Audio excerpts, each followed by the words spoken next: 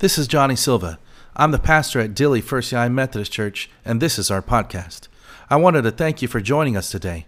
I hope this inspires you, I hope it builds your faith, and I hope it gives you perspective to see God moving in your life. Enjoy the message. I actually do enjoy being a teacher. And going a bit further, I appreciate having this opportunity to be able to serve as a pastor, and specifically serving as your pastor. And above all, I hope that you know, beyond a shadow of a doubt, that I absolutely cherished being a husband to my wife and a father to my boys. So hopefully all those things are clear. But throughout my life, I have experienced some mountaintop situations, and I've also endured the hardships of pain and suffering.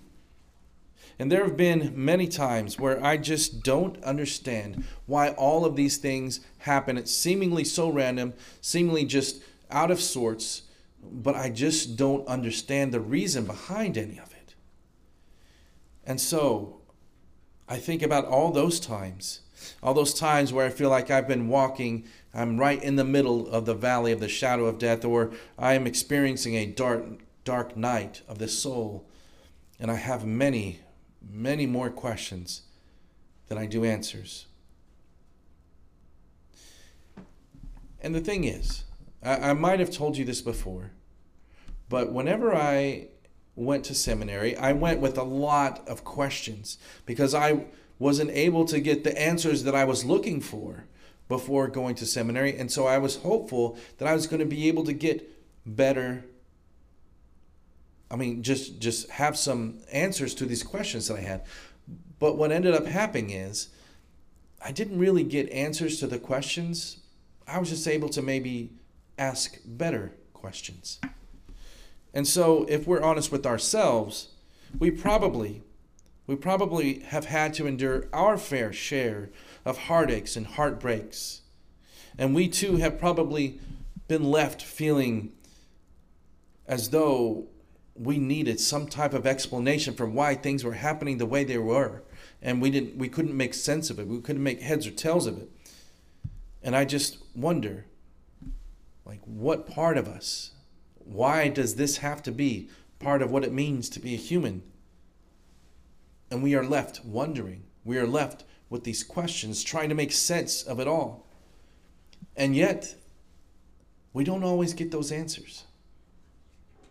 And so I think back to the times that we read about this Advent season, and we've been going over these different births and how they've contributed to what we now know as Christianity, and how these special births have contributed to that and contributed to our lives and our faith and our belief. And I can't help but think, I feel like we don't quite make sense of our own lives because we're right in the middle of it. But then maybe sometimes we get this outside perspective and it just kind of sets things just so we can see it just a little bit better. But don't we have that gift though? Don't we have that gift of looking at somebody else's life and saying, why can't you see all these things that I can see? Maybe because we're too close for it. But so we maybe gain some wisdom in that as well. And so when we look at these stories of Isaac and of Moses, and today of John, we might peer into what's happening there, and maybe we can make sense of it. We can see this through line, how everything connects, and so beautifully. But I can't imagine that they knew what was going on, and they can put all the pieces together. But maybe we can look into their lives, and maybe glean some information, glean some wisdom, and glean some hope. So today we look at the life, or actually the birth, more specifically, of John, as we would call him, John the Baptist, or John the Baptizer. And this is in Luke chapter 1, verses 39 through 45. verses 59 through 66 and 76 through 80. I know we kind of jump around a little bit, but this, again, kind of helps us with that through line to help us see all the connections. But before we get there, a little bit of background about how special, how exactly special John's birth was. So let's look to his parents. So it begins, Luke's book begins in this way. In the days of King Herod of Judea, there was a priest named Zechariah, who belonged to the priestly order of Abijah. His wife was a descendant of Aaron, and her name was Elizabeth. Both of them were righteous before God, living blamelessly according to all the commandments and regulations of the Lord, which is a lot, by the way, but they were able to do that. But they had no children, because Elizabeth was barren, and both were getting on in years. Does this sound familiar? Does this sound familiar to maybe an Old Testament story that we've heard about before? With Abraham and with Sarah? With Abraham and Sarah, this is a kind of a new, or maybe a sequel if you want to call it that way, but maybe reimagined with just a little bit of tweaks here and there to keep it interesting, because it's not the exact same story, but it's very close. And this is on purpose because it links then what happens in the New Testament to what happens in the Old Testament. And while we find many similarities in the story, we are also introduced into some nuances and some new information that maybe helps keep the story linked, keep it alive, and keep it engaged. So we read about Zechariah, that he was visited by an angel of the Lord, revealing to him that his wife Elizabeth would bear him a son, and he shall be called John. When Zechariah questioned the angel, he is rendered unable to speak until all of these things that the angel was saying come to pass. And so, after those days, Elizabeth conceived, and for 5 months she remained in seclusion. She said, "This is what the Lord has done for me," and when he looked favorably on me and took away the disgrace that I have endured among my people. So the disgrace that she was talking about is that disgrace of not being able to do what everybody else was able to do, just like her descendants from long, long ago. Sarah had a very similar situation. She was getting on in age, and there was a disgrace kind of brought upon her name, her family. And with all of that, God chose them. They were very devout. They were very good at following all the laws and doing a lot of things that other people were not able to do. They were able to do all of that. And yet, there was something missing. So, going back to what we've talked about before, there's some conception of if you do good, you get good. And if you do not good, then you get not good. But besides that, there seemed to be something that was off. They were doing everything that they were supposed to do, and yet they were not getting what they wanted or what they felt they were created for. And so these devout and beautiful people will now have an opportunity to raise a child because they thought this just wasn't in the cards for them. They will do whatever it takes to raise this child in the ways of the Lord and live into this child's calling. So Zechariah and Elizabeth had a very special calling of their own. And so we start with their story, and indeed John's story, in this way. Found in Luke chapter 1, verse 39. In those days, now again, what those days are, referring back to the beginning, is in the days of King Herod of Judea. So when it says in those days, that's what it was talking about. So in those days, Mary set out and went with haste to Judean town in the hill country, Again, there's no name of this particular town, but it's just a Judean town in the hill country, where she entered the house of Zechariah and greeted Elizabeth. So again, here, just to kind of set this out just a little bit,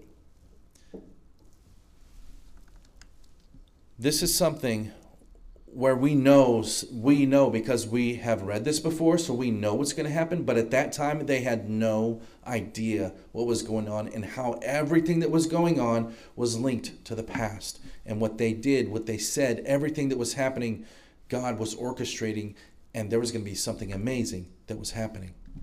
So when Elizabeth heard Mary's greeting, the child leapt in her womb.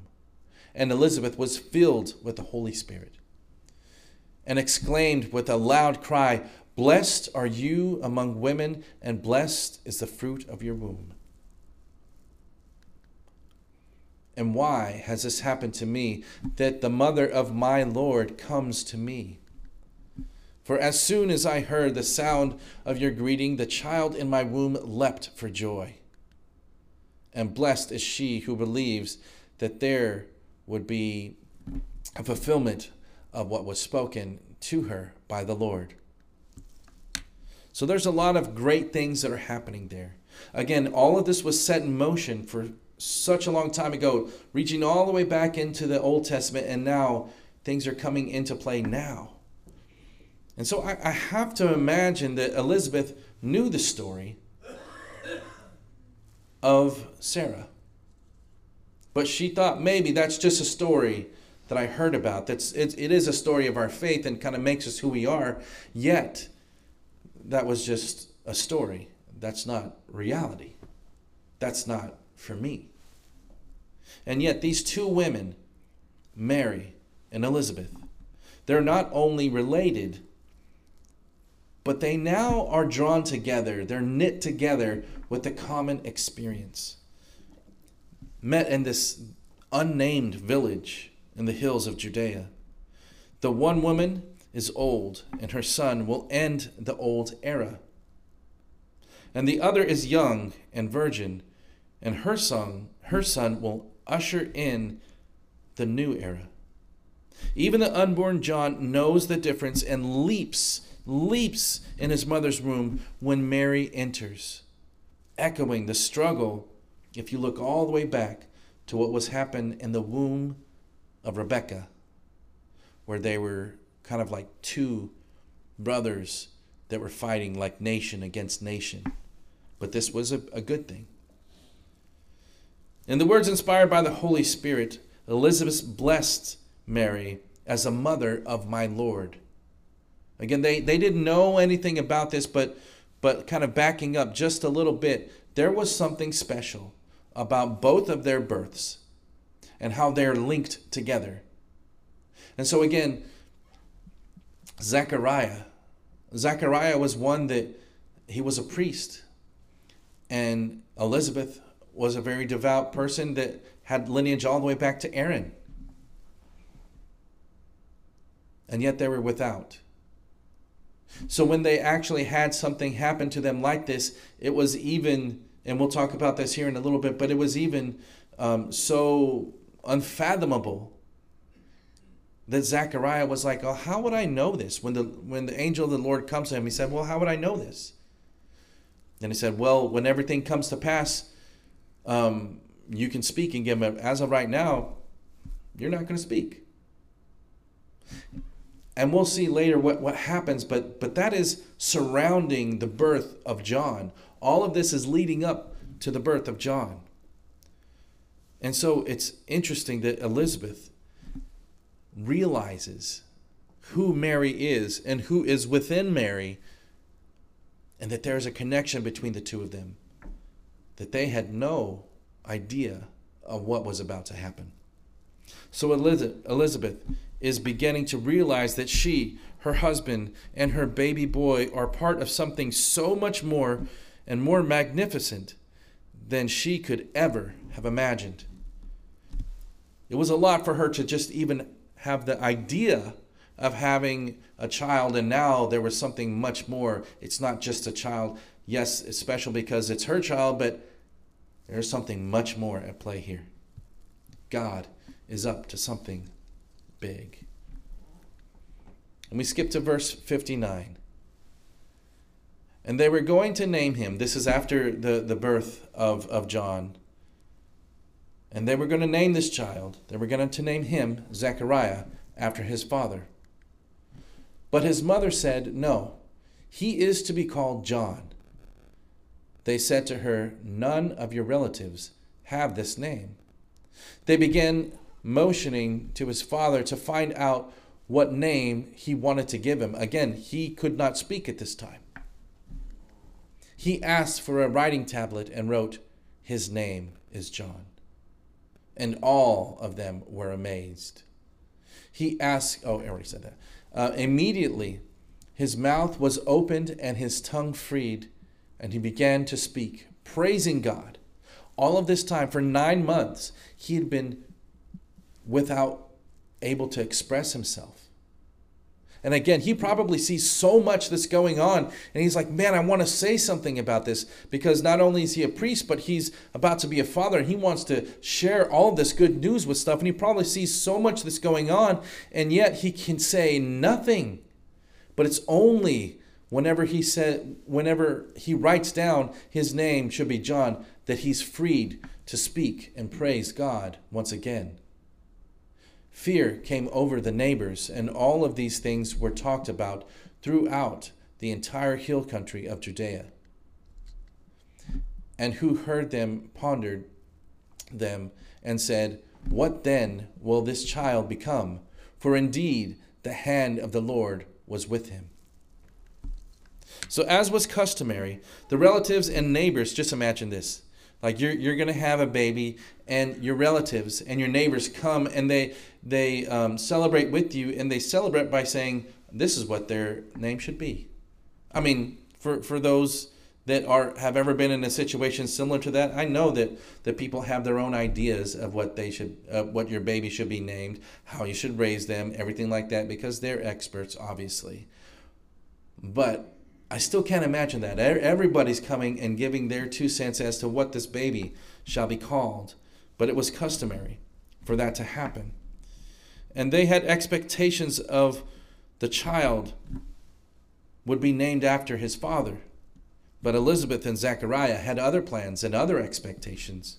And maybe this is a hint, just a hint, as to why this was linked back all the way to the Old Testament in some ways, but breaking from the tradition and the status quo in other ways. So this is one of the first ways that there was a break from tradition. I'm not going to do this because the angel of the Lord said for me, they didn't say this, but they knew, the angel of the Lord said for me to call this child John. And when it was said, "What then will this child become? For indeed the hand of the Lord was with him." Oh man. They were speaking something into existence, but they had no idea what they were actually asking or what would come to pass. God did something miraculous in the life of John, and then the Lord continues to do so his entire life. And so we continue on and skip ahead to verse 76. "And you," he's talking, Zechariah is now able to talk, so he's going to talk. So here he goes. He's saying this directly to his child. He says, "And you, child, will be called the prophet of the Most High, for you will go before the Lord to prepare his ways, to give knowledge of salvation to his people by the forgiveness of their sins, by the tender mercy of our God, that the down from on high will break upon us, to give light to those who sit in darkness and in the shadow of death, to guide our feet in the way of peace." This also echoes, and we'll read about this here in just a second, but this also echoes into the Old Testament, from the Old Testament. "The child grew and became strong in spirit, and he was in the wilderness until the day he appeared publicly to Israel." So Luke rounds off this story with a summary statement about John's growth, linking and echoing Samson, the Nazarite, and Samuel. When the story resumes, when John is made known to Israel, he will come demanding the cleanse for repentance. So he is a mouthpiece. He is a prophet for God. And sometimes people enjoy what is said, and other people now you're into meddling.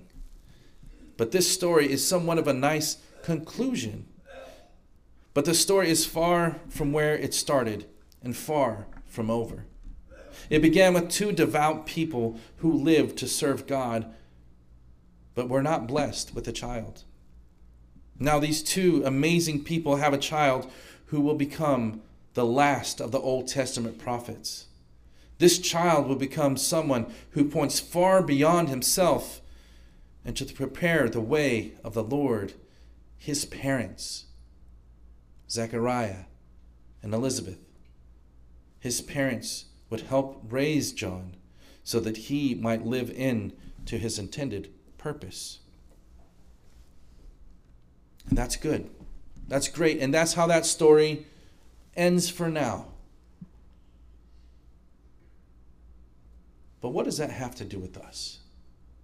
As I said previously, sometimes there are some great things that happen in our lives. We have those mountaintop experiences, and then we are in the valley of the shadow of death, and we feel so alone. And yet God is with us. Always.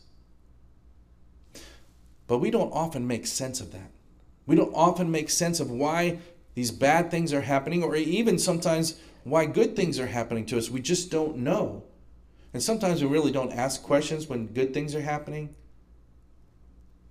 But we definitely do whenever bad things are happening to us. And it doesn't quite make sense to us. It doesn't quite fit together in our lives in such a way that makes sense. Because that's who we are as humans. We need things to make sense. We need things to fit together because that makes us feel better.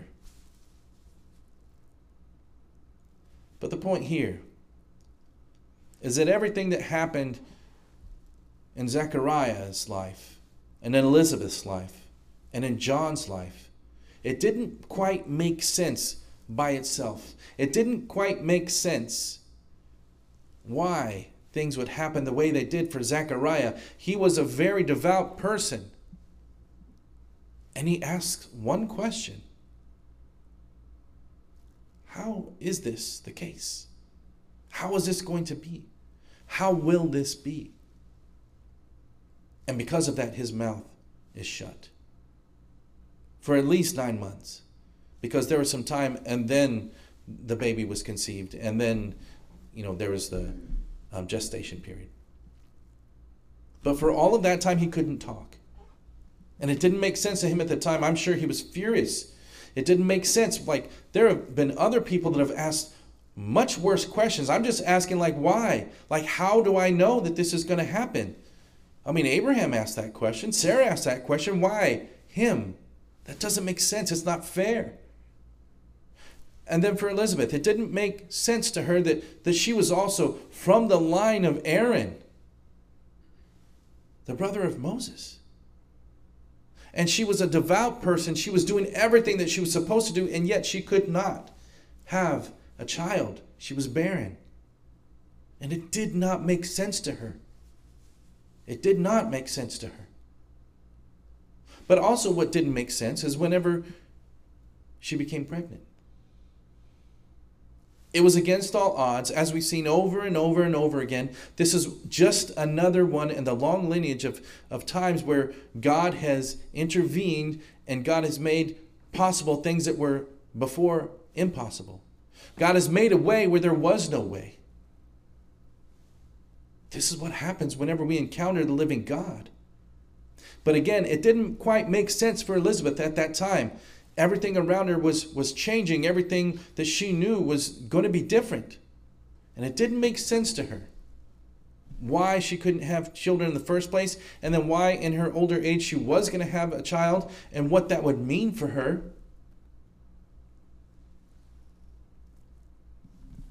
But things started to make a little bit more sense whenever she encountered her cousin, her younger cousin, much younger cousin, Mary. And whenever she saw her, within her womb, the baby leaped for joy. I think that is so cool. That's so cool that this baby knew something that she didn't. And it started to make a little bit more sense. Because then, filled with the Holy Spirit, not only the baby, was she pregnant with this baby, but she was pregnant with the Holy Spirit, being with her, leading her, guiding her to these words of saying, blessed are you. Who am I that I would be encountering the mother of the living Christ? How am I so appreciative of this? How do I even deserve any of this, that I should be in this situation? There was something going on much more than she could have ever imagined. And then with John, there was so much leading up to his birth. But God was with John all the way up to his death. And if you remember his death, it was not, as deaths go, it was pretty bad. And yet, all of this, everything that Zechariah did, everything that Elizabeth did, everything that John did, it maybe didn't make sense by itself, but together, including what has happened in the Old Testament, and what basically John's birth did was it brought the Old Testament, everything from the Old Testament into the New Testament, and what his life and what the life of Zechariah and what the life of Elizabeth was doing was helping to prepare the way of the Lord. All this was not in vain. All of this was for purpose and on purpose. And for us, it doesn't quite make sense. It doesn't quite make sense why the things happen that they do and the way that they do to the people that they do. It doesn't quite make sense why these bad things happen to us. Why these things that have seemingly no reason at all to be in our lives are in our lives. And yet even these things that bring us so much pain, so much torment, so much anguish, even these things, God can speak into our lives and intervene and say, you know what? This is not all for nothing. I'm going to use your life. If you let me, I will use your life. The good and the bad, the ugly, everything in between. And if you let me, I will use your life to help point to something greater than you. Something greater than who is in the world. Something greater than you can ever imagine. You can be used to point to Jesus. You and your life and everything that you've experienced, the good and the bad and the ugly, everything in between, can help to prepare the way of the Lord. Everything that makes no sense at all right now because you're in the thick of it. Everything that just, it brings you down because you don't know why. Because you have those questions that you feel needs answers. All of that can be used to prepare the way of the Lord and can connect your life to something much greater than you can ever imagine. And you can point to Jesus. See, what John's life was a preparation, was a foreshadowing of what would come. And I know John is in the Bible, and we're not necessarily in the Bible, but God can use our lives, the good, the bad, the ugly, everything in between, to help prepare the way of the Lord once again. Can help prepare others to see what is much bigger than they can ever imagine. Because this is good news. This is great news, actually. And what we see later on, what we'll see next week is what happens whenever Mary responds to this. And we'll see that this is all coming together. That the story is far from over if the story isn't good. God's not done with you yet. God loves you. God wants more for you. So my hope and my prayer is that you can see all of this and kind of take a step back and see that there's a bigger picture here. And that we can see that there is a narrative at play from the Old Testament all the way into the New Testament, all the way into our lives that is pointing far beyond our lives into something much, much bigger and much more than we could ever imagine. And God can even use us. May it be so. In the name of the Father, and of the Son, and of the Holy Spirit. Amen.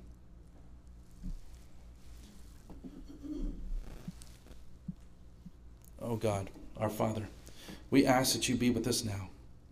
We ask that you help us to see our lives as not meaningless, that all the things in our lives that have happened so far have been for a reason, have been on purpose and for a purpose. And hopefully, Lord, you can help us so that through every heartbreak, through every circumstance, that we can believe that you are our fortress, that you are our portion, that you are our hiding place, that we can believe that you are the way, the truth, and the life, that we believe that through every blessing, through every promise, through every breath that we take, that we believe that you are our provider, you are our protector, you are the one that we love.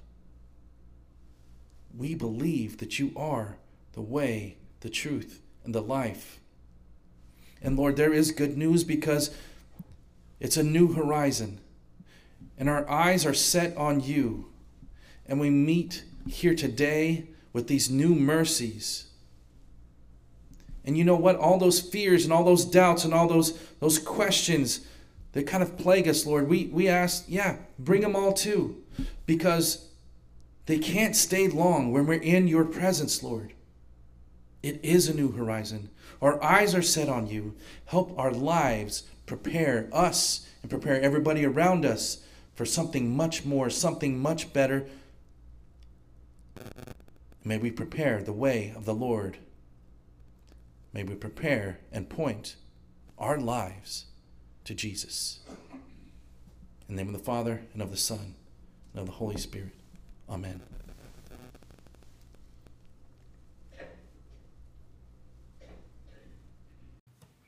I hope you enjoyed today's podcast. There's a couple of things I'd love for you to do. Make sure to subscribe, rate, and review this podcast. And please share this message with friends and family to help us spread the gospel message. And thanks again for joining us on Dilley First United Methodist Church podcast. Blessings.